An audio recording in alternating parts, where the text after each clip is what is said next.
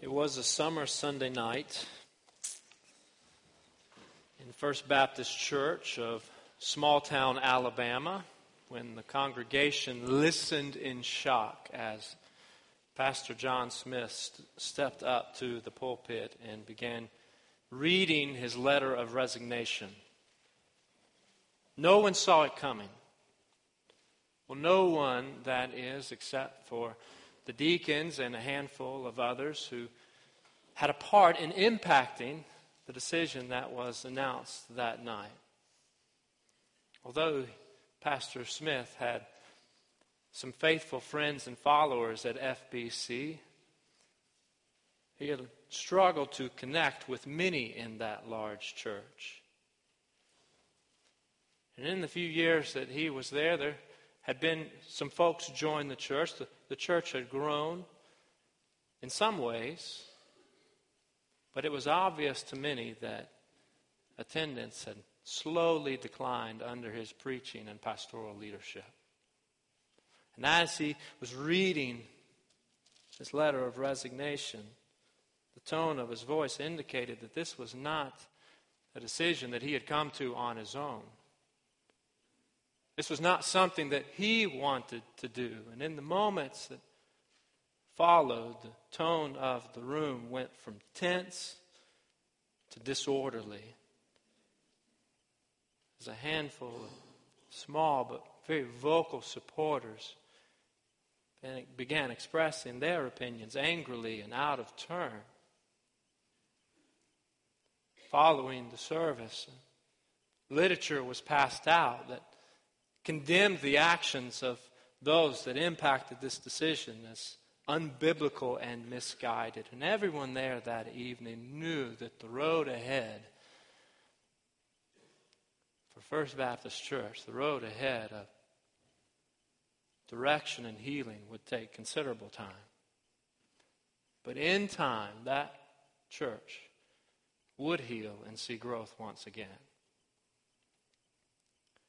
As a teenager, I witnessed the events that I just described to you in my own home church. And chances are, if you've been around church very long, then you have also witnessed church fighting and quarreling, disorderly conduct in the life of the church. Church fighting is nothing new. It's been around since the very first churches. Why do Christians fight with one another? Why does anyone fight with anyone else? And I think we see the answer to that question and the solution to that problem in our biblical passage for this morning. I want to encourage you to open your Bibles with me to James chapter 4 as we continue our time together in this journey through this letter that James wrote about living faith that is put into practice in day-to-day living. James chapter 4, beginning in verse 1, Scripture reads this way. What causes fights and quarrels among you? Don't they come from your desires that battle within you? You desire but do not have, so you kill. You covet, but you cannot get what you want, so you quarrel and fight. You do not have because you do not ask God. When you ask, you do not receive because you ask with wrong motives, that you may spend what you get on your pleasures. You adulterous people, don't you know that friendship with the world means enmity against God? Therefore, anyone who chooses to be a friend of the world becomes an enemy of God. Or do you think Scripture says without reason that He jealously longs for the Spirit He has caused to dwell in us? But He gives us more grace. That is why Scripture says God opposes the proud, but shows favor to the humble. Verse 7, submit yourselves then to God. Resist the devil, and he will flee from you. Come near to God, and He will come near to you. Wash your hands, you sinners, and purify your hearts, you double-minded. Grieve, mourn, and wail. Change your laughter to mourning and your joy to gloom. Humble yourselves before the Lord, and He will lift you up. Brothers and sisters, do not slander one another. Anyone who speaks against a brother or sister or judges them speaks against the law and judges it. When you judge the law, you are not keeping it, but sitting in judgment on it. There's only one lawgiver and judge, the one who is able to save and destroy. But you, who are you to judge your neighbor? Last week we looked at the verses leading up to this chapter, the end of James chapter 3, and there we saw a description of true wisdom. We said that wisdom is about much more than what we know. It is evidenced by what we do. We saw a description there of the wise according to Scripture and the unwise. And we said that the unwise are characterized by envy and selfish ambition, products of pride. And that theme continues into chapter 4 of James, a passage that has pride all over it. The human pride is a problem. Pride is a human problem. Arrogance is a human problem. Pride, or thinking more of or more about ourselves than we ought to, is something that every single one of us struggles with. After all, this is what got Satan in trouble in the first place, thinking that he could be like God. This is what got Adam and Eve in trouble, thinking that they could be like God. But God's grace is greater than our pride.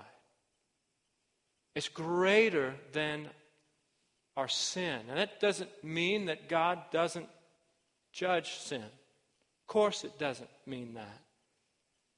But His grace is sufficient to cover all sin. He has no shortage of grace. He doesn't run out of grace. Though we are prone to pride, God shows grace to the humble. Though we are prone to pride, God shows grace to the humble. We see that clearly in these 12 verses from James chapter 4. And it opens up the initial 3 verses. The first 3 verses began with a couple questions and then a response that has pride written all over it. Not literally, of course, but descriptive of the actions, the attitudes, the circumstances that James is addressing. It's clear that he's addressing churches and Christians, people in the church that are characterized by pride. What causes fights and quarrels among you, he asked. Don't they come from your desires that battle within you? You desire but do not have, so you kill. You covet but you cannot get what you want, so you quarrel and fight. In other words, you don't get your way, and so you get upset about it. You do not have because you do not ask God. When you ask, you do not receive because you ask with wrong motives, that you may spend what you get on your pleasures. We see here in verses 1 through 3 that evil desires produce discord. Evil desires produce discord. And just like we saw in chapter 1, verse 14, we cannot blame anyone else for our sin. We can't blame God or anyone else for the evil desires in us that lead to the sinful actions and attitudes from us. We can't blame God. That's the point of James chapter 1, verse 14. And here in James chapter 4, we see that we can't blame anyone else either. Sure, others are responsible when fighting and quarreling takes place, but we are also responsible because we too have this sickness, this infection, this disease in us called sin. We are sinners. We have evil desires, evil impulses, proud thoughts that we wrestle with day after day after day as fallen human beings. This is so obvious when we think about children.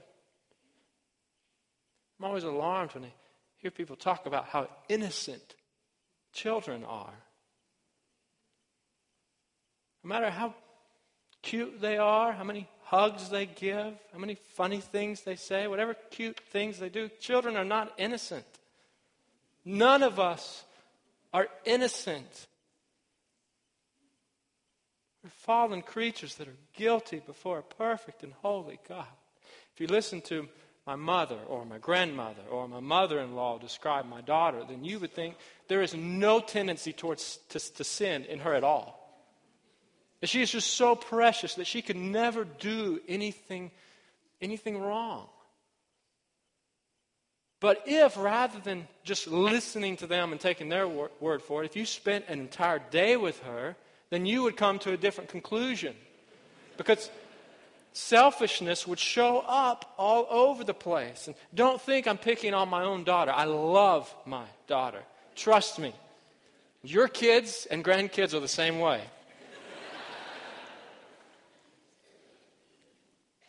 But we are sinners before God, characterized by sin.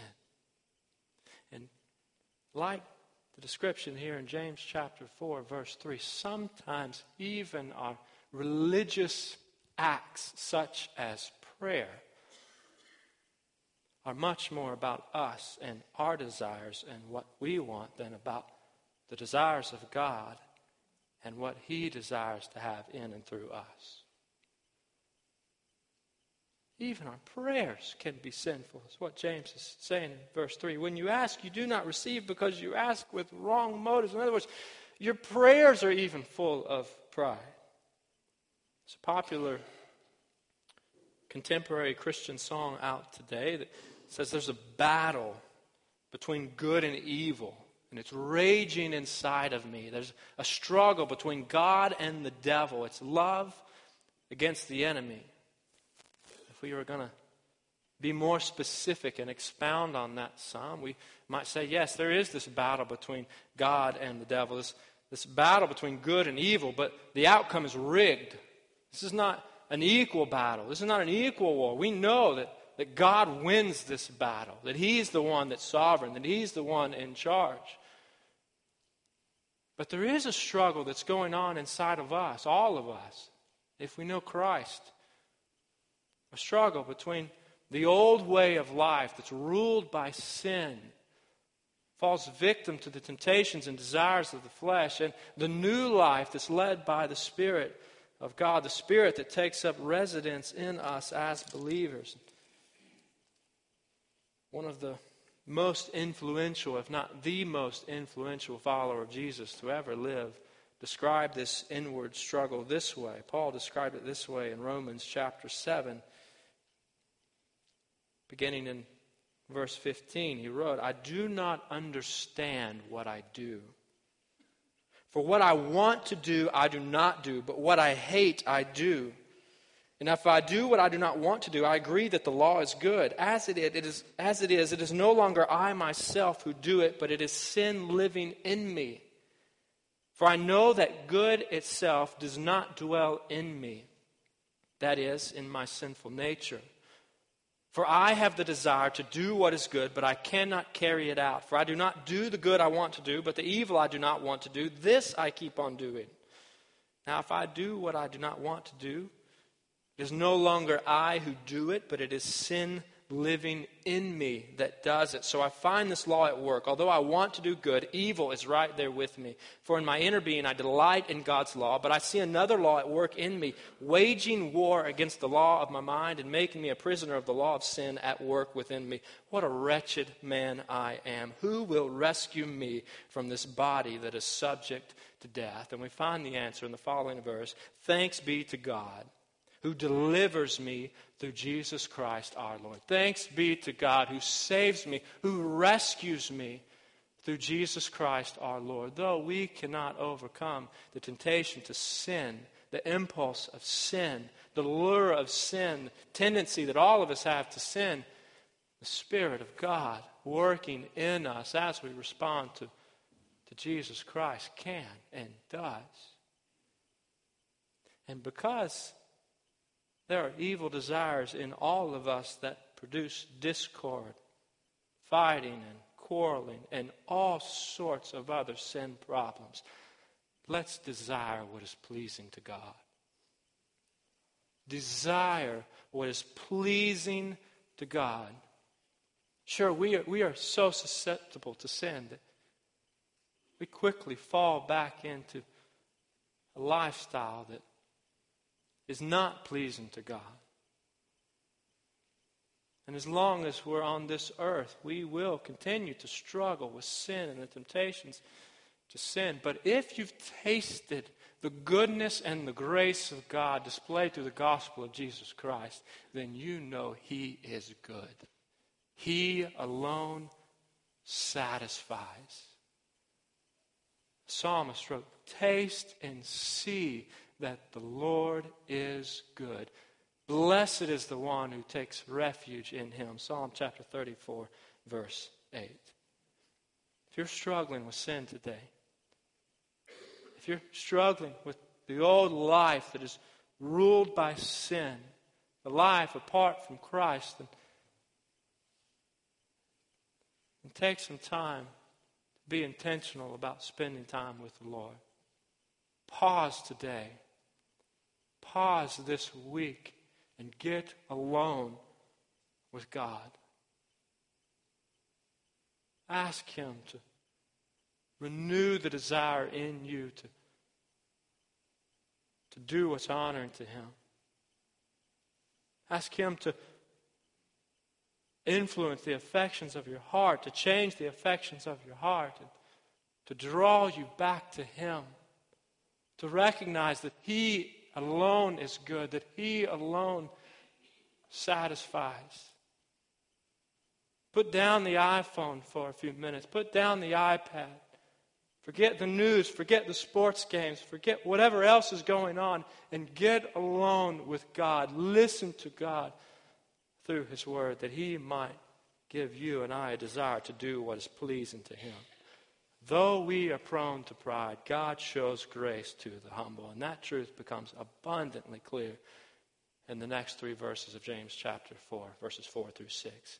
Look back at the text with me. Verse 4, "You adulterous people." How would you like to be described that way as Christians, as the church? Letter written to churches. "You adulterous people, don't you know that friendship with the world means enmity against God? Therefore, anyone who chooses to be a friend of the world becomes an enemy of God. Or do you think Scripture says without reason that He jealously longs for the Spirit He has caused to dwell in us, but He gives us more grace? That is why Scripture says God opposes the proud, but shows favor to the humble." Passage moves here in these verses from a description or an analysis of the situation, fighting and quarreling going on, to an exhortation to live on the basis of who God is, to live in light of who God is. And God has called His people to live in a covenant relationship with Him, to live as His people. Just like when a man and woman enter into marriage, a covenant to love each other for life, to be committed to each other for life. And over again in the Scriptures, Old Testament and New Testament, the people of God are portrayed and described as the bride of the Lord, even the wife of the Lord. And I believe this is because there's no other human relationship that mirrors the love of God and the commitment of God to His people than the relationship between a husband and wife as God has designed it.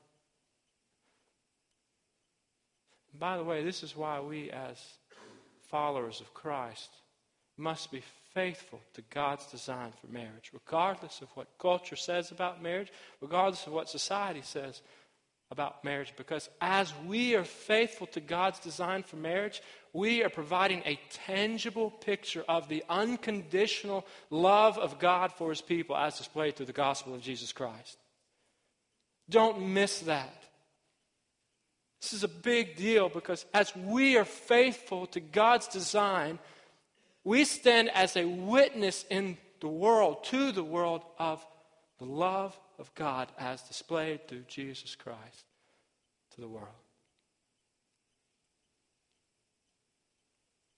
But these people that James is addressing, churches, the believers that James is addressing, are are not acting in a way that's consistent with what they profess to believe.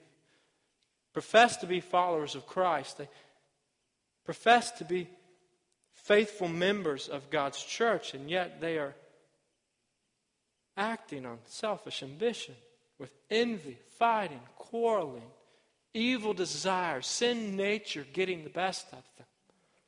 Like a tree that oscillates in the wind, they are oscillating between faithful commitment to God and faithful commitment to the world. They can't make up their mind. Back and forth between God and the world. And this is a God who jealously longs for what is His, for what He deserves, who demands total allegiance from His people. And for this reason, because they're not acting in a way that is faithful to Him, He calls them, you adulterers. Cheating on God. Unfaithfulness to God. Because they are flirting with the world and the ways of the world and the things of the world. God demands and desires total allegiance from His people. And despite our spiritual unfaithfulness, despite our spiritual adultery at times, God is good. God is so good. Remember that song? God is so good. God is so good. God is so good. He's so good to me. So repetitive, yet so true. And one of the ways that He is so good is that God supplies grace to keep the humble spiritually faithful. God supplies grace to keep the humble spiritually faithful. That's what's going on here. That's especially the point of verse 6. In light of our unfaithfulness, in light of our drifting away from our commitment to the Lord and flirting with the ways and thoughts and desires of the world, verse 6, He gives us more grace. That is why Scripture says God opposes the proud but shows favor to the humble. The standard that God requires of His people is high. Desires and demands total allegiance, total faithfulness. Yet He gives the grace for us to stay true to the commitment to Him. In other words, He gives us what we need to be faithful to Him in our walk with Him. In the words of Augustine, God gives what He requires.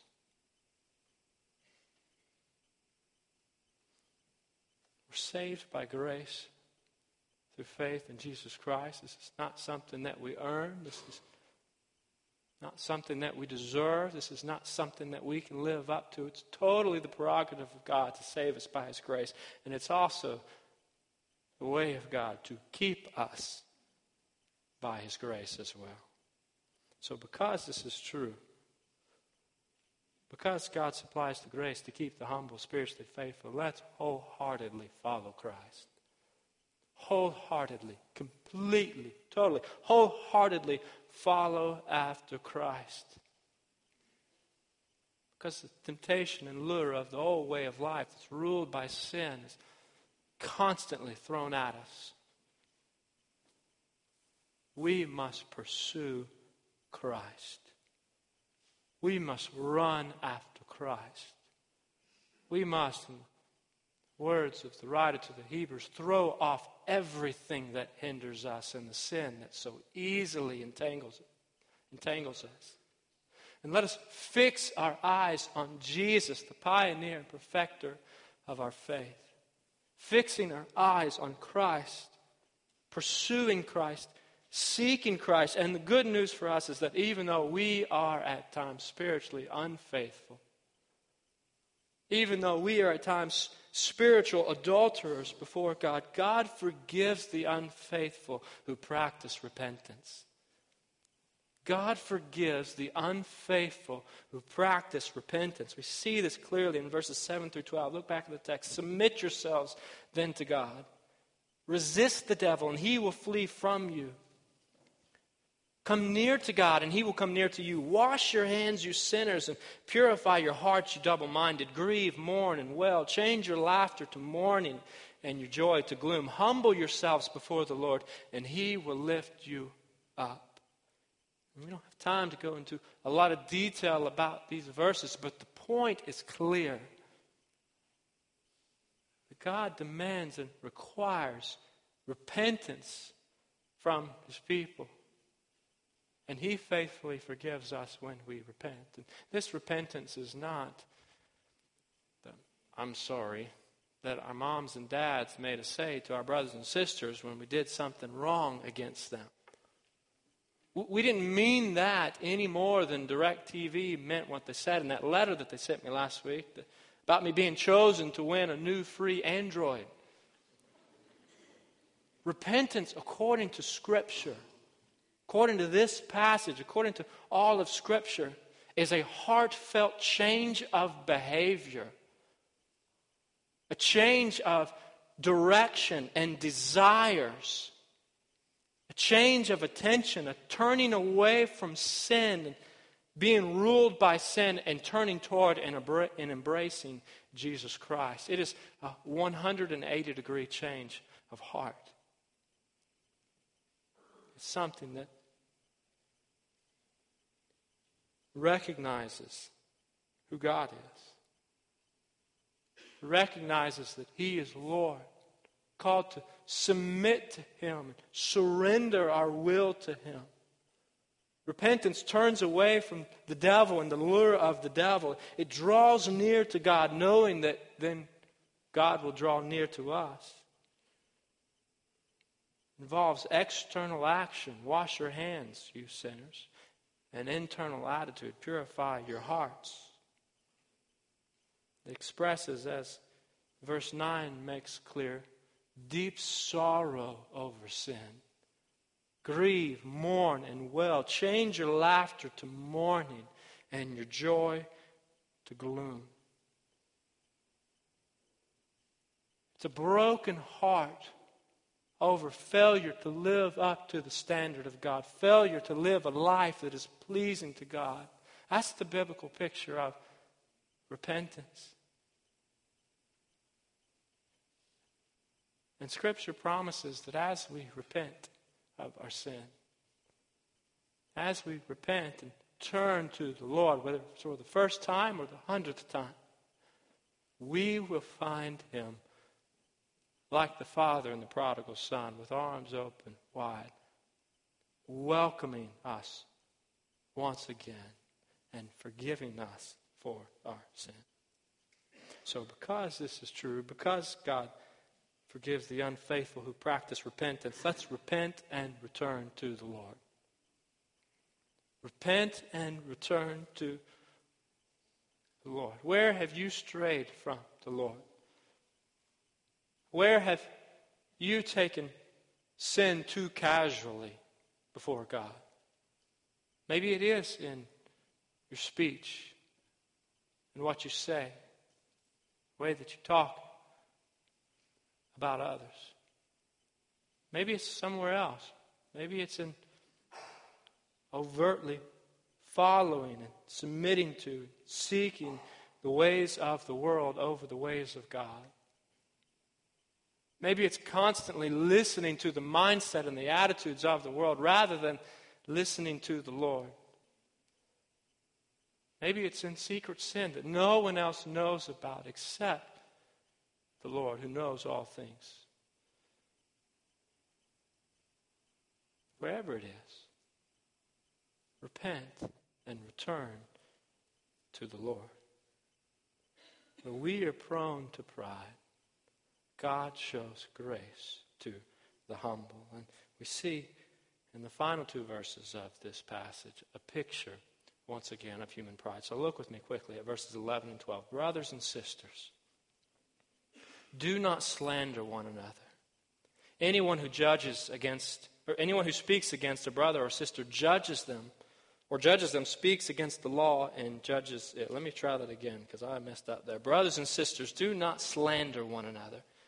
Anyone who speaks against a brother or sister or judges them speaks against the law and judges it. When you judge the law, you are not keeping it, but sitting in judgment on it. There's only one lawgiver and judge, the one who is able to save and destroy. But you, who are you to judge your neighbor? And once again, James confronts his listeners, confronts these believers, these professing Christians, members in various churches. He confronts them for the way that they are using their tongue, for their loose speech, for their harmful speech. And that's the picture here. That's the description here. This speech that is characterized as harmful for any number of reasons. This is not necessarily one type of bad speech. And what's being communicated here, I believe, in verses 11 and 12 is that pride is revealed through evil speech and disobedience to God. Pride.